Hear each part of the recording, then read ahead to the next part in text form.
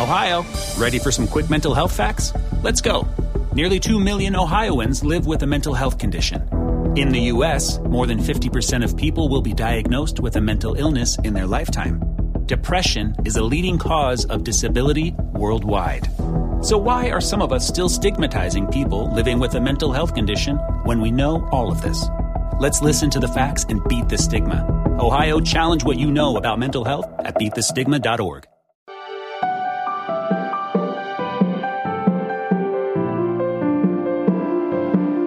Hey everybody, welcome to episode 36 of Waking Up to Narcissism. I am your host, Tony Overbay. I'm a licensed marriage and family therapist, host of the Virtual Couch podcast.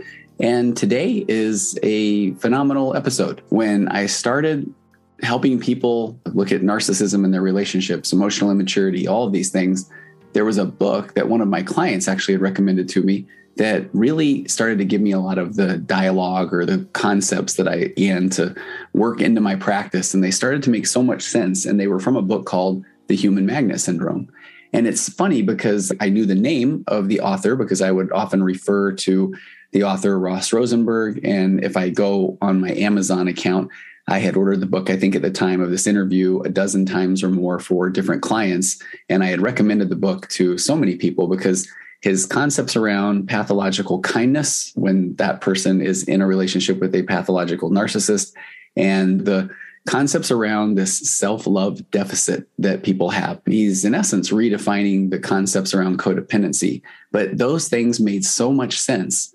And people started to say, hey, have you watched some of his videos? Or people that I would mention the book, they already knew. And they would say, I'm a huge Ross Rosenberg fan. And then it dawned on me that I should try to get Ross on a podcast. This was before I started the Waking Up to Narcissism podcast. And I thought it would be really amazing to get him on the Virtual Couch podcast. But life happens, and the more content that I would put out, I'm very fortunate or blessed to then have more opportunity and more requests for interviews, which built the practice more, and things just kept moving forward. And before I knew it, now it's a year later. And then I start the Waking Up to Narcissism podcast, and I'm referring to the Human Magnet Syndrome in podcast episodes. And I keep thinking to myself, I should reach out to Ross. That would be amazing. And to be completely honest, throughout the entire podcasting experience with the Virtual Couch, with Waking Up to Narcissism, I'll continually reach out to people and not hear back. And that's just part of podcasting. It's why when somebody asks me to come on a podcast now, I do everything I can to come on the podcast because I know how many people I've asked to come on my Virtual Couch podcast over the last 5 years and 340 episodes or whatever that looks like. And I always thought I would probably end up reaching out to Ross and I probably wouldn't hear back from him. And that was okay. At one point, a few weeks ago, I had a client bring in the concept of pathological loneliness. And boy, there's so much I could say here. But first of all, I felt like, why have I never heard of this phrase before? Because it just made so much sense, especially when talking about the narcissistic discard, when somebody breaks up or gets out of a relationship with a narcissist and they really do start to feel this just bone aching loneliness. And that would hit them nights, weekends, or these sort of times. And then they would go to this place where they want to reach back out and then contact the narcissist, say, maybe we can make it work. I get it now, because at their core or their subconscious or unconscious, you name it, was this feeling of, I would rather be in that unhealthy relationship than alone. And so then the person said pathological loneliness. So what did I do? Being completely transparent, I Googled it. I Googled the phrase. And who did it bring me to? Ross Rosenberg. And it turns out he had addressed a lot of this in the Human Magnet Syndrome. And the reason I find that just funny, ironic, is it just shows the way our memory works. It shows the way that we're focused on things that we are focused on. And we may pass by a lot of other information in a book or a show or a series. I see that as a therapist where I'll think that we spun some gold in therapy today talking about a particular concept. And then I love doing a summary at times of, hey, what did we learn today? And sometimes the client will say something where I thought, oh, wow, I guess we did talk about that. I was thinking of something else, but this is your experience in therapy. And so I realized that Ross's concepts of self-love deficit disorder, which is redefining the whole concept around codependency, and even better yet, the cure for self-love deficit disorder and being this self-love abundance, that you must love yourself in order to then put yourself in this position to engender mutually reciprocal relationships, that he has that information there. So I put this episode on Waking Up to Narcissism together a few weeks ago about pathological loneliness. And lo and behold, I get an email and it says it's from Ross Rosenberg. And my first thought, again, full transparency, was I was anticipating the words to the effect of cease and desist. And I mentioned that to Ross the first time I had an opportunity to talk with him. And I think he was a little bit bewildered and said, why? And without going into long stories, in my previous career, before I became a therapist, I spent 10 years in the computer software and hardware industry. And at one point I had helped, a person had helped me develop a really cool product. But then after a few years of having some success with that product, then I was hit with a lawsuit. And I hate to say naively fought the lawsuit, because it turns out it was just a larger company trying to get me out of the market. And so in that moment, I will never forget pulling into the court where I live and then seeing a car that I didn't recognize, and then a knock a few minutes later and delivered a very large lawsuit. So it's to the point where here I am 20 years later, and I can still, if I see a car that I don't recognize on a Friday afternoon in my court, then I think, oh my gosh, this is happening again. And I only bring that up because, boy, look at the way that our brains work. Look at what we do with memory. Look at what triggers are. And all of those come into play when we're talking about things like the self-love deficit disorder. When Ross lays that out, it's beautiful. It's this concept of I am only as good as I am or what I do for others. And then when that happens, that then you feel often like you can't do enough or you are not enough, which then can lead to this concept of pathological loneliness, which then leads to trying to control others into loving you. And then the cycle repeats. And so many times people get stuck in that cycle. So codependency, by definition, is only a piece of this self-love deficit disorder. So I lay that out in a podcast. Ross reaches out to me. And then at that point, I literally told, I'm a 52-year-old man. And I replied back to him. I said, I'm fanboying a little bit. And I think Ross joked that he wasn't quite sure what that meant.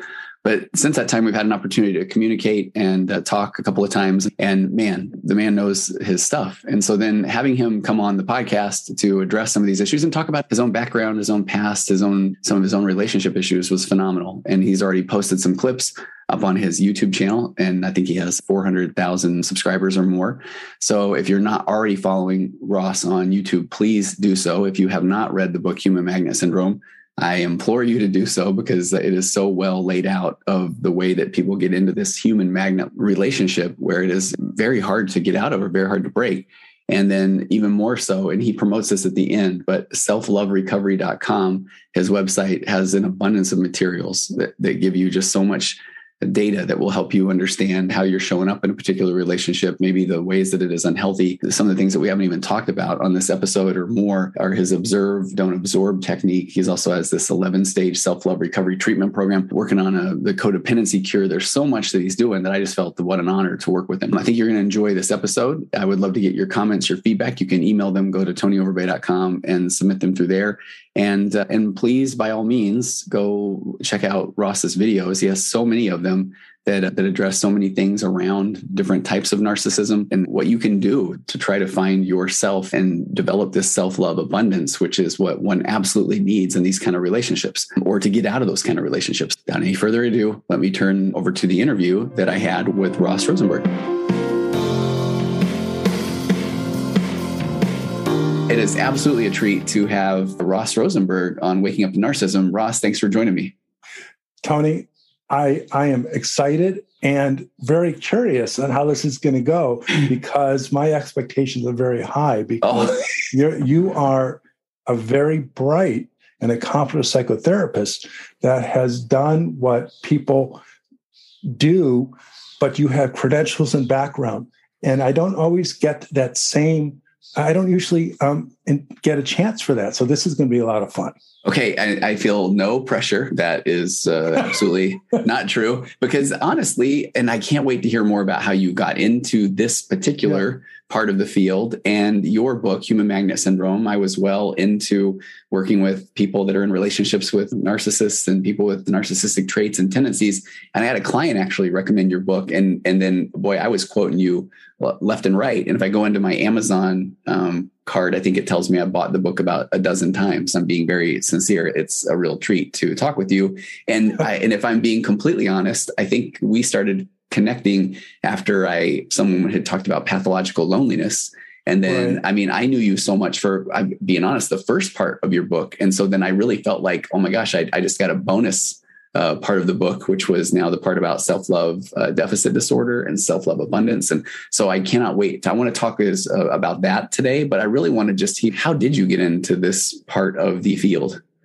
Okay. So you want to know about my trauma. Do you need to lay down? I see a couch back there. I can get my notes out. We can, know. No, my favorite couch is downstairs. Okay. So I got a divorce from my second wife, and the first one was absolutely devastating, the mother of my son, and the second one was equally devastating.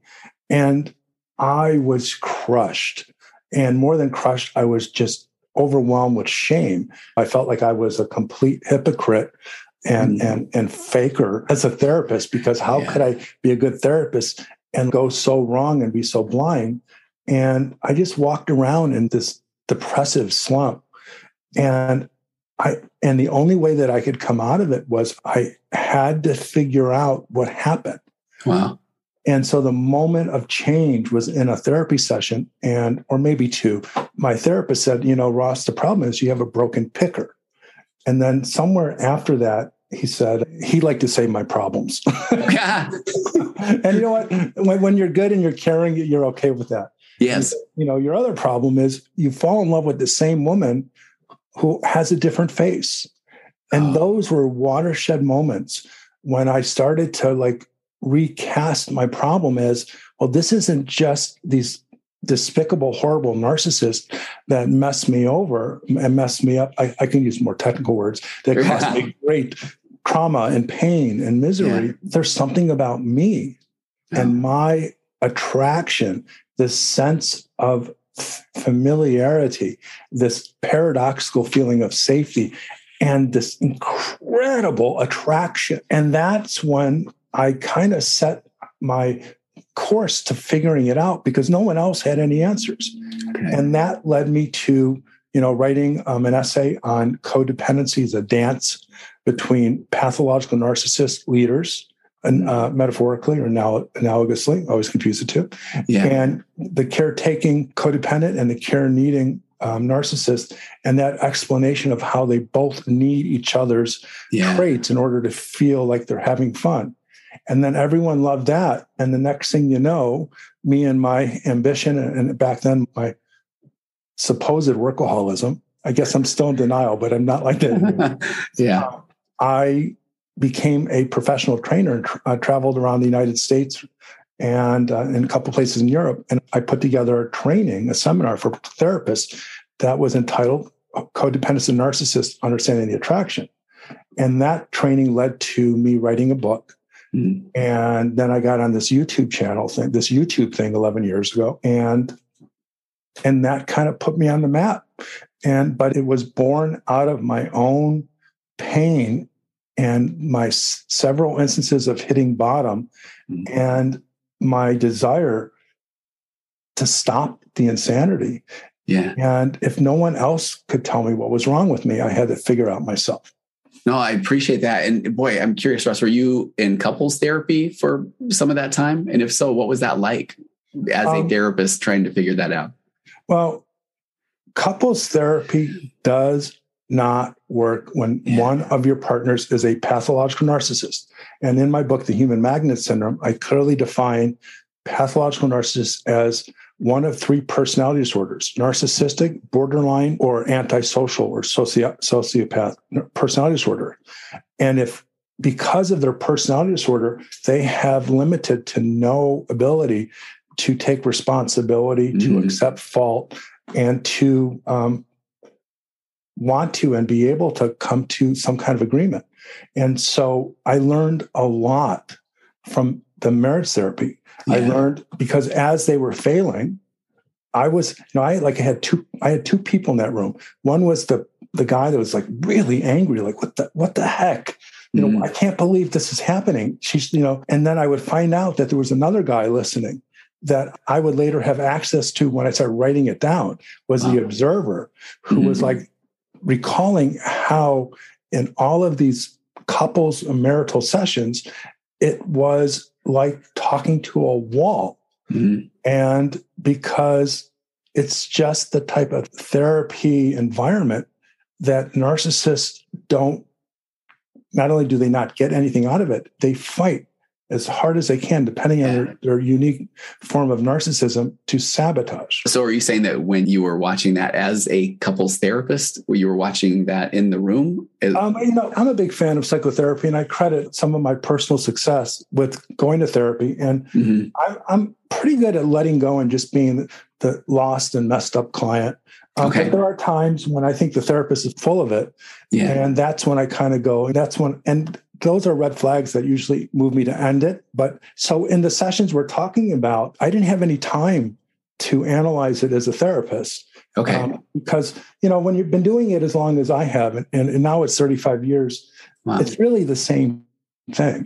I mean, I'm different as I am as a person with my personal relationships as a therapist, but I have the same beliefs and values. And if anything, I just had a lot of empathy for the therapist because he or she would be asking the same questions in 10 or dozens of different ways differently to try to get something reasonable from my partner. And so I am very clear to the people that follow me, listen to me, including my clients. I think they listen to me. Do not go to marriage therapy, family therapy, or mediate unless you are forced, because it is actually, well, at first it's counterproductive, but it's harmful, because unless you are equipped with some of the things that I teach through my program, you're going to get sucked up into it. And in probably 50% of the cases, and it's appalling, but it's true, that the therapist takes the side of the narcissist. And that's a whole discussion in itself.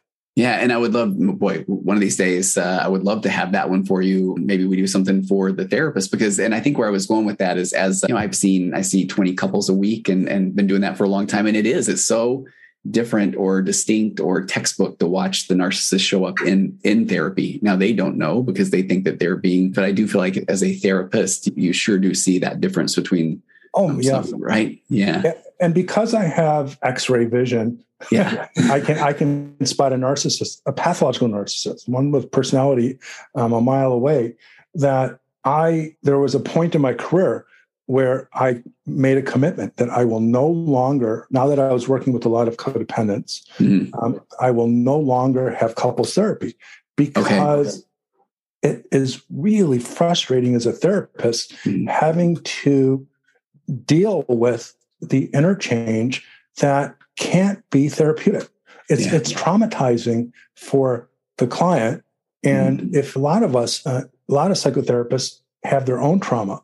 And for me, it was triggering. So I had the good fortune to be able to say no to it. So I'm glad people like you are doing that. And because I know there's a time and place for it.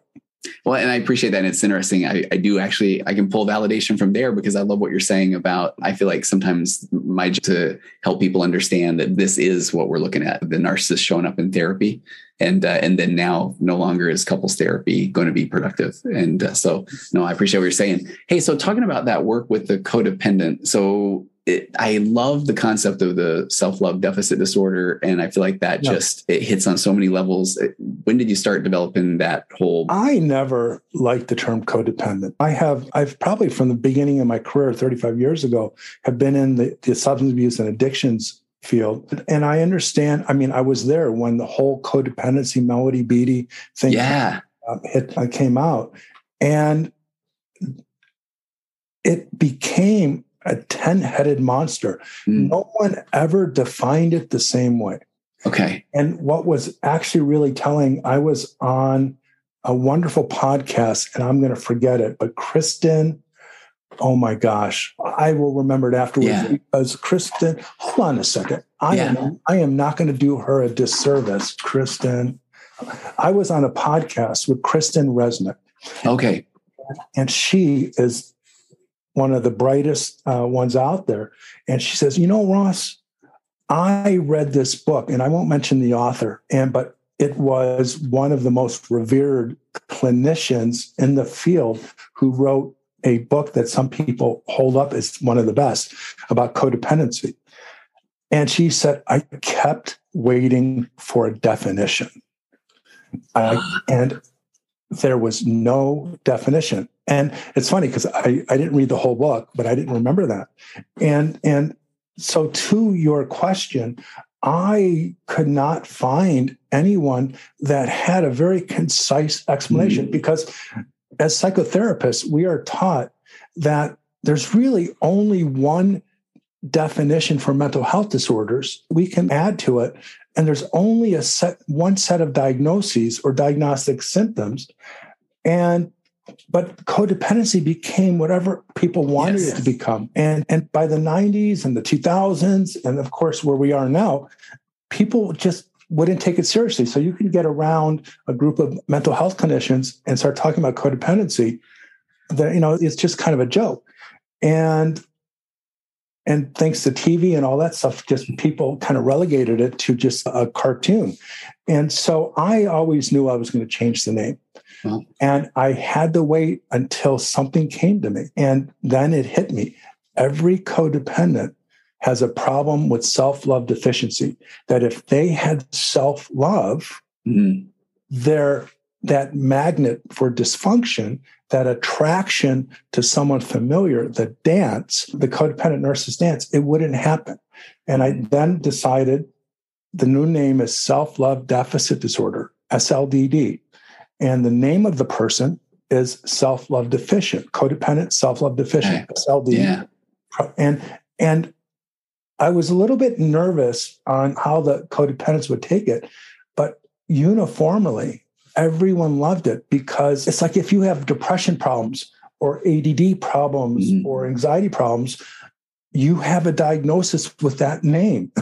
Yes. Make up some silly thing that makes no sense. And I wanted to give a diagnosis that described the problem, and then have a treatment and develop a treatment program that would give another name for the solution, which would be self-love abundance. If you are self-love deficient and you get into treatment that solves it, which is a treatment I created, you then morph into become something that can never go backwards, self-love abundant. Which sounds, it's very strength-based. And what I love about that is, when someone would feel like, am I codependent? I feel like that does carry a lot of negative weight. It carries baggage. Sure. But boy, speaking about the self-love deficit, I feel like, that makes sense. I can own that. And I know for some labels mean more than others. For some, it's nice to have a label that fits. So no, I like that a lot. Did you get any pushback from that initially? The people, it's kind of interesting. The people that don't like my work, and the pattern I'm about to tell you was, noticed that I was working for a company called Pesci, where I traveled for 2 years to about 60 different cities giving this one training. They had this over-the-top automatic evaluation system. And so I would get these statistics, and I would always get like a really high score overall, but I would look at all the individual scores, and there was always about 1 to 5% of people that absolutely thought I was an idiot. It gave me a 1. I had people walking out.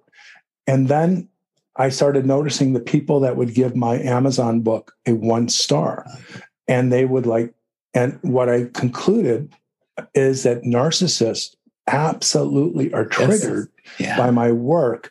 And there are narcissists, because of their own mental health problems, actually think they're codependents. And these are not gaslighters. These are people that are so deluded that they're the victims, and the people they hurt are the perpetrators. I got almost universal positive feedback, and I almost never get anything negative.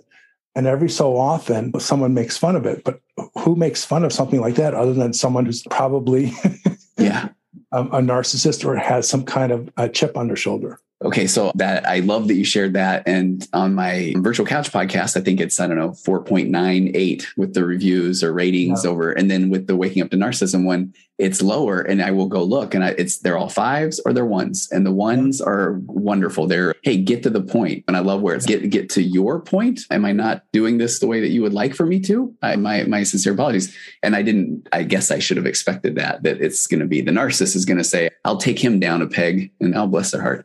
I have a 3.5 out of 4 book review, and it's frustrating. Because I read these, oh my gosh, praise, compliments.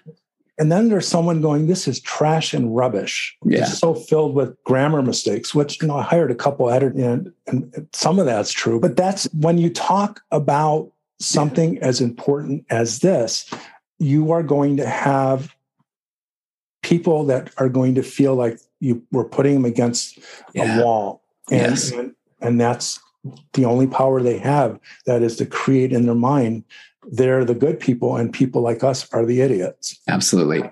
I use this term, I teach it, I observe it, I don't absorb it, and I let people I like that. Live in the misery of their own grandiosity and entitlement. Yeah. You know what's interesting when you say that too? I talked about this one particular review, and I admit I did do it with humor. I didn't want to give the review any extra power, but I just pointed out the fact that is how a narcissist will view things. I mean, they said he spent 20 minutes going on about a file that was deleted. And so I couldn't help myself. I went and looked, and I did spend 15 seconds. I'm not going to lie, but the 20 minutes and I call it the narcissistic math. But if you spent 20 minutes on it, if you're not a narcissist and you're not a codependent, you just click out. Absolutely. Yes. And it just, you click out, I did a YouTube live the other day. Mm-hmm. It's this guy who always comes on, who was always on the border of me doing what other listen to me, YouTubers do. Yeah. And he did it again. He just started up this conversation about M2MK, some QAnon thing. And I, because of my own progress in my own mental health and the creation of my observe and absorb technique, I just said, bye-bye. And I know that people like that are going to try to hurt me. If a tree falls in a forest and you neither want to know where the forest is, and if you did, you didn't want to go, what's the sound? And the answer is, who cares? So that's kind of my point of view. Yeah, no, I love it. I do. Hey, okay. Can I ask, because I could just talk to you all day. Yeah, whatever you want. Okay, good. Okay. This is awesome. So what I love so I've got the pyramid in front of me, the self-love abundance, and I would love to go through the self-love deficit. Which one do you normally, I don't know, what do you think it's best to start with? It's best to talk about the pyramid, but let me give a little history. So in the human magnet syndrome, before I created the self-love deficit disorder and ultimately the pyramid, I needed to create a definition that had diagnostic criteria. So I had this imagination or fantasy that who knows if it'll end up in the DSM, but that it was in one of our diagnostic manuals, and it had to be short, sweet, and concise, because that's what I always wanted when I would learn a diagnosis. Yeah. And so I created the definition of codependency is a problem of the distribution of love, respect, and care in relationships. Codependents give all the love, respect, and care in relationships, despite the inequity, despite the abuse, despite the neglect. They don't get it. They try to get it, and they stay in the relationship. Mm-hmm. And that is my definition of codependency, because it doesn't account for personality. See, when you start talking about personality, you got the aggressive codependents, the passive ones. Mm. And then I created the 5 codependent personality types. These are good. Passive, active, oblivious, cerebral, and anorexic. And then I talk about, we don't define codependency by personality. We define it by the distribution of LRC, love, respect, and care in a relationship. And that made it simple. And so if you ever want to know precisely if someone is a codependent, all you have to do is ask yourself if you can be objective or have the data in their relationships. Who gives the most LRC and who takes it? And if it's a one-way distribution, that almost always points to codependency. Mm. But then after that book, I just started to really absorb this whole self-love deficit disorder idea. And I came up with what the explanation for what it is. So as much as I have the simple explanation for codependency, and I created a pyramid that I believe explains the problem very clearly. Yeah. At the very bottom of the pyramid is attachment trauma. That is the trauma that all codependents, all SLDs experience in childhood because they had or have a pathological narcissistic parent, and more often than not, a codependent parent, because they go together. From the attachment trauma, which is the attachment trauma is represented in a part of our brain in our limbic system, it's disassociated. We can't remember a lot of it, but it is there. And that is why codependency treatment often won't work, because people don't know about the disassociative elements of it. And if they did, they don't know how to get to it. The next level is core shame. And that is a fundamental belief that you are unworthy of love, that you're fundamentally not good enough, broken, and that no one, if they really know who you are, could ever love you. From core shame comes this existential disease called pathological loneliness. Yeah. It is a bone-aching, painful loneliness that makes you feel uncomfortable by yourself because it reminds you of all of the pain of the shame and the unconscious memories of the trauma. And as every codependent knows, and this is if you ask them, in between relationships, did you experience loneliness? And they go, oh my God. Oh, yes. I know, because I was one. Okay. And the pathological loneliness is also the primary withdrawal symptom for the next part of the pyramid, which is codependency, SLDD addiction. Mm-hmm. And that is the uncontrollable compulsion to take the pain. And so the drug of choice is a relationship. SLDs are not addicted to narcissists. That's like me being addicted to mustard and pepper milk. Uh-huh. I made it up because I just want to make me throw up. Yeah. But the pathological loneliness is so severe that they need to find a relationship. And according to the human magnet syndrome, SLDs are always going to have chemistry-based romantic connections with the narcissist. And at the very top of the pyramid is everything people think of when they think of codependency. It is the behavioral, it's the personal, the emotional, the thinking. It's all the symptoms of codependency. And what people mistake is that's not the problem. And all of these people that are going to therapy for their codependency or their self-love deficit disorder, they are working at the top of the pyramid. And even with the most talented therapist, none of it sticks. Yeah. Because you are not getting to the levels that are responsible. And because the bottom level is attachment trauma and it is not accessible through normal recollection of memories, then you know that you have to have some kind of therapy ability, technique to get to that disassociated unconscious stuff, which is why I created my Healing the Inner Trauma Child treatment method, or which I call HITCH. Yeah. So that's the pyramid, and self-love deficit disorder is represented there. So if you go into a treatment program, and I created one, and that's an 11-stage program, and let's save that for another discussion. But it's a methodically built program that gets to all of the different elements of the problems, including the integration and the neutralization or the processing of the trauma. And once you are a third way through this, there's this almost structural change. People start to feel love for themselves, compassion and strength. And it's not something that they practice, like looking in the mirror or practicing. It is because all of the forces that kept them in their self-love deficiency are being resolved, and they are learning to do things for themselves. And so once you start to feel self-love abundance, there's really no turning back. And you can have relapses. So I then created the self-love abundance pyramid. Oh, and Ross, I do not want to cut you off because I love everything about this. Can I get just extreme external validation from you? Can I do this? I'll do it so quickly. So here's why I've just been so captivated by the self-love deficit disorder pyramid. And I've got it in front of me. So I want to say, watch this. And I feel like this is where I can't wait to hear about your treatment program, because I do feel like, okay, I've got all things figured out. And so that attachment trauma, I mean, I talk so often about that we all have our attachment and abandonment wounds. It starts from the womb. Sure. We need to get our needs met or we die.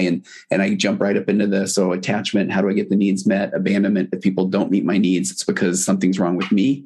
And then I've done a deep dive on shame. Shame's this childhood defense mechanism. So I'm up the next level, right? That it's since my parents didn't give me a pony or let me eat licorice for dinner every night, that then it must be because I'm a bad person. So we got that default of shame, which then it does lead up to that. This is where it just so validates everything but you'll see there's a catch coming up here. So then I get to that pathological loneliness where then it's like, okay, I need external validation because we all need that in order when we're young, because we don't have a sense of self. So then I'm going to turn to get that external validation. And then lo and behold, I get connected with this pathological narcissist who then they don't have a sense of self either. So the rules change every 5 minutes, which is going to cause that ache and the withdrawal. And then they turn and they're going to, and I love the top of that. Your different versions of codependency are, okay, am I going to go back to almost like my attachment stuff? Am I going to withdraw to get my needs met? Am I going to get angry and get my needs met? Am I going to? So what I love about it is I felt like, I can confirmation bias all of my things into your pyramid. And it makes so much sense. Mm-hmm. And then I do find myself with my clients saying, so there you go. Those are all things. And so now just love yourself and validate yourself internally. And then that's when people say, how do I do that? And that's when I said, Ross. Yeah, okay. So, will you first validate me and tell me that was amazing? First of all, I'm not going to validate you. Okay. I am going to give you my feedback. And if it's validating, and then I hope it is. Okay. You are a very smart and deep thinking therapist who does what is not very common, is you are looking for explanations that are not obvious so that you can show people a problem that is equally invisible to them. And so what you are doing with my work is you are fitting it into your own frame of reference, which I like. Okay. And I don't need to validate something because it's already good, but it's awesome. You rock. I feel so good. But no, I appreciate you saying, because it is. And I will confidently say, I feel so confident about that. But why I'm so drawn to, and now tell me more, is I have noticed that then there is that part of me that says, so there you go. And I like how you identified that. Doesn't it all make sense? Because it sure makes sense to me. And so it should make sense to you. But I really feel like there still is so now what? And so then I love the self-love abundance pyramid. But then again, I almost feel like, okay, and I won't do this for the sake of time, but I can fit all my things into there. But then people, and this has been the question today, because I let a lot of people know that I was going to interview you. Then they're saying, okay, so how do you do that? Well, everyone wants to know how, because they're in pain. I wanted to know how. And because I couldn't find anyone who could explain it, I had to figure it out myself. And the how is not easy. When people come to me to seek psychotherapy, and I am seeing clients, so if anyone's interested, we'll get the information at the end. I explain to them, if you want to be in the self-love recovery treatment program, which is what I call it, you should know that at the very quickest, it lasts 9 months, and typically it's a year to a year and a half. Okay. And I say, and if they go, oh, that's so long, you're expensive. And I said, I always respect people where they are. But I said, what you cannot imagine is that when you are 20% into this, everything starts to change. Wow. And you are experiencing something that you have not experienced in other therapy, is that there is now a set of diagrams that you have that makes sense for everything. And then there is someone who's going to lead you in the solutions, and it's not all learning based.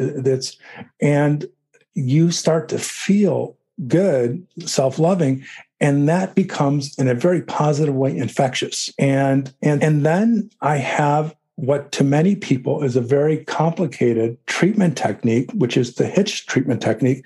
It's really not that complicated, but you need to have you need to have trauma background. Mm-hmm. And if you can't do that, and it's not the same as EMDR, and I'm a fan of EMDR, but it is not. EMDR doesn't work.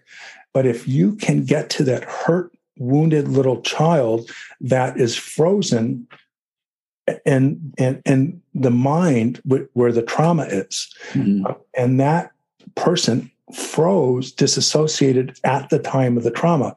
If you know how to get to that person, then you can bring that forward, integrate it, and for the first time, unite the person with themselves and help them cross over a bridge that they could never cross over, no matter how talented the therapist was or how motivated they were. And that's why it's a 6-hour training. I have 15 of them myself, but that's why my Hitch training is well received, because it starts to explain everything in a very common sense way. And in the training, on a little more than superficial way, talks about the process. When I say superficial way, I mean the actual technique of that would take like weeks for me to explain everything. Yeah, no, but I love knowing that there is a way. And as a therapist that's trying to work in this space, that's all you want to do. You can bring that awareness, but then what do you do? That's the question that gets asked over and over again. Yeah, I have this ambition. I don't know how I'm going to do it, because I'm 61 and I'm starting to think that I don't want to work so hard. When hard means like, I'm not you. You're crazy hard. You're a very hard worker.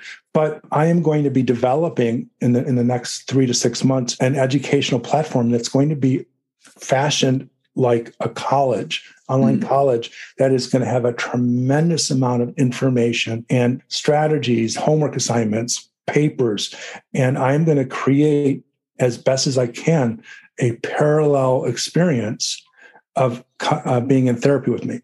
It won't be the same, but it will be the closest that I can get for people, because a lot of people either can't afford me, and I don't think I'm that expensive, but I also only see at most 14 people a week. Okay. And so I wanted to, part of my legacy is to have that out there, and I'm going to be writing that book, The Codependency Cure. Yeah. No, I think that's good. And it is interesting, and not trying to pat you or myself on the back, but the thing is, when you are passionate about it and you want to help so many people, then a lot of people ask for help. And I think that is it is not a good problem. People want to say, well, that must be a good problem to have, but not when you hurt at your core, because people are writing you saying, I don't even know if I want to continue on because I'm now aware of these things. So I love what you're doing with that. Yeah. Can I force an agenda for a few minutes here? Is that okay? Your show. Okay, good. And can I already guarantee that you will come back? Because so I put out to my group. I have a group of women who are in relationships with the narcissist in their life, whether it's a spouse, a parent, an employer, that sort of thing. And I think everybody's pretty excited that I was going to have you on here today.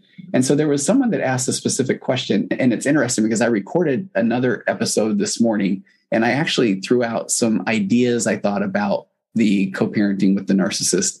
And so this person had talked about a blog post that you had written, and I really liked their question. So I hope this isn't catching you off guard or anything. So the person, and there was a lot of good feedback, and the person said, Ross has a blog post about how women with SLDD don't protect or shield their kids. And he said, tired and beaten down, they often shut down and disconnect from their parental responsibility to protect their children. And it's interesting because I didn't know about this yet. And so on the episode I just recorded that will end up probably going out before this is, I feel like the question I'm constantly trying to figure out, and I get asked so much, are the people that are they stay in relationships for the kids. But then I feel like just from anecdotal evidence as a couples therapist, I'm very confident that when they are out of those relationships, then they show up better for their kids. And then there is one parent that's safe. But I feel like when the person's in that trauma, they can't see that. And I've tried to figure out a mathematical formula, an accurate, I don't know. So is that what this is talking about? Okay, well, let me jump in and help clarify your question. So you're asking me, is it better to stay with the kids than leave the narcissist? Right. I get that question a lot. Yeah. And it's a very easy answer, but it's complicated to navigate. Yeah. Okay. So if the person is an SLD, and they, for whatever reason, and more often than not, the narcissist leaves them, but whatever reason, they terminate, or the relationship is terminated, and they have not done any of the work on their SLDD, I can guarantee with a 90% accuracy that the next person they're going to fall in love with, no matter how much they promise themselves that it won't happen again, is going to be a pathological narcissist. It's inevitable. That's how strong the attraction dynamic is with the human magnet syndrome. And SLDD is not solved because you promise you don't want to hurt yourself or the kids anymore. So if you are in a situation and your narcissist is not dangerous to the children and more harmful to the spouse and the kid's limited experience with that, then you say, well, is it better to leave him or her and then to let the kid stay? But if you're going to leave that person and the next person you're going to hook up with, which will probably very quickly, because pathological loneliness is a pain.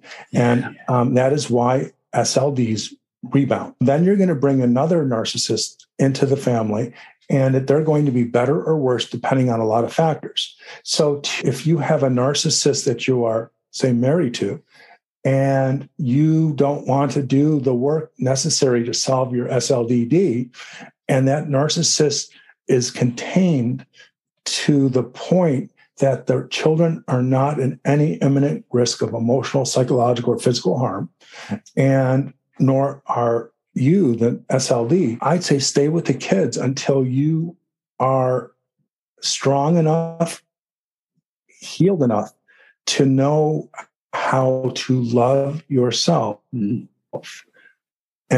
that's how you protect yourself. There's the thing, they teach you on airplane, when the oxygen mask dropped down, you put it on yourself first, then you put it on your children. Well, you can't protect your children if you can't protect yourself. In the case of domestic violence, abuse, sexual abuse, that's not a question that even deserves to be answered. It's pretty obvious. Get the hell out. But if you are hell-bent at solving your SLDD, then it's a no-brainer. And the way I explain why you must leave the narcissist is not to look in the here and now, but imagine, and it's a kind of a strategy or a trick that I use to help me make decisions. Imagine your child at 30 years old in therapy. Okay, what are they going to be like? The child who stays in their whole childhood, from birth to adolescence and college, in this terribly dysfunctional home, it is a 95 to 100% probability that they are going to become either pathologically narcissistic or SLDD. I start my human magnet syndrome with this chapter, and I talk about this concept of a relay race. You pass the baton on to the next generation. So anyone who thinks that it's better to stay in the marriage, they should reconcile that the children are going to be the next generation. And that is usually a selfish thing to do. And that is why I, in a very compassionate and empathetic way, I hold SLDs partially responsible to the stuff happening in a relationship. Because one is you're attracted. Two, you feel powerless. Three, you're afraid consciously or unconsciously to leave because of this addiction, this pathological loneliness. Four is you're just doing what you've always known. And the SLDs, my clients who are SLDs tell me the same story about the SLD parent. And yes, it's real easy to get mad at the narcissist parent. But through processing, it's helpful for them to understand that the SLD parent, despite the more kindness, the more compassion, they chose their own safety over the children, and some hide it better than others. Some SLD parents don't hide it well, and for that, they're responsible. And the reason I teach people that because you can't solve a problem if you don't know what it is. So knowing that I'm responsible means I have to solve it because I want to protect my kids. And so I say that with compassion and guidance and support, not to make people feel bad or ashamed. So to answer your question, if you are committed to solving your self-love deficit disorder, there is no situation where it's better to stay in the broken marriage. And the people that do that use the excuse that it's better for the kids. Well, that's a crock of bleep, bleep, bleep. Because if you get down to it, it's really a part of the denial system that denial is don't even know I am lying, an acronym. They don't even know they're afraid because they're too guarded to deal with the shame of it. So absolutely not. If you are in a broken relationship with a pathological narcissist, who we know because of the personality disorder cannot get better. Yeah. You are going to subject your children to enough psychological harm that they might irreversibly be the next generation of pain and suffering, either the victim or the perpetrator. So I hope that answers your question. Oh, Ross, I mean, it's so good. And I have to, I'm not just trying to butter your bread here, but again, working with this population, I like that you're saying if the person is working on their self-love deficit disorder, that's what needs to happen maybe while they're in that relationship. But it's with this goal of then when I am enough, then I can leave. I love that. And then I haven't thought about, I have talked with plenty of those people that are older at 30 or whatever that age is. And it's why didn't my SLD leave? Why didn't they leave? So I love that. And then, so by the way, my 11-stage self-love recovery treatment program, the stage where you leave is number 6. Okay. Because if you leave before all the other foundational elements of SLDD are not solved, or at least partially solved, you're going to relapse back into the drug of choice. No, that makes so much sense. That really does. No, I appreciate that. And I think that, and I love how you're saying it is with compassion, because I feel like you've seen it far more than I have. I'm seeing it in my office, and people that are writing in from the podcast of they haven't worked on that SLD. They haven't found the self-love abundance. And so I had not looked at it that way. Some of them just feel like they got to rip the Band-Aid off and just get out. But then that is sometimes that's why I delineated between escaping harm. Absolutely. Where that's more crucial and important than before you develop a better sense of self-love abundance or somehow start to mitigate the self-love deficit or deficiency. Oh, perfect.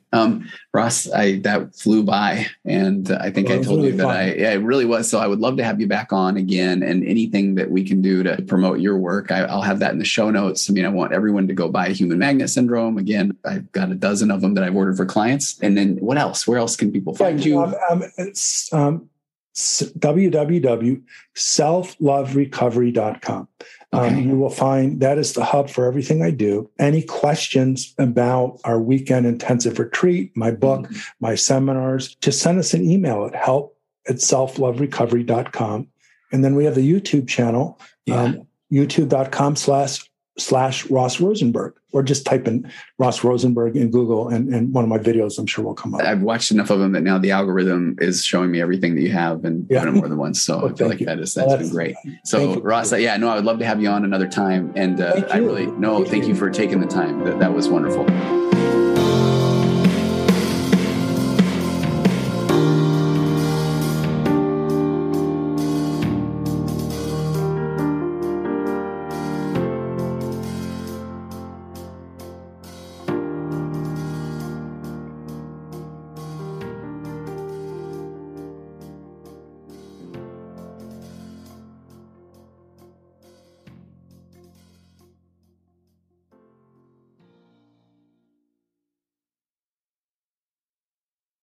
Protect your dream home with American Family Insurance. And you can weather any storm. You'll also save up to 25% by bundling home, auto, and life. American Family Insurance. Get a quote. Find an agent at amfam.com. Products not available in every state. Discounts may not apply to all coverages on an auto or home policy. Discounts do not apply to life insurance policies. Visit amfam.com to learn how discounts may apply to you. American Family Mutual Insurance Company, SI, and its operating companies, American Family Life Insurance Company, 6000 American Parkway, Madison, Wisconsin.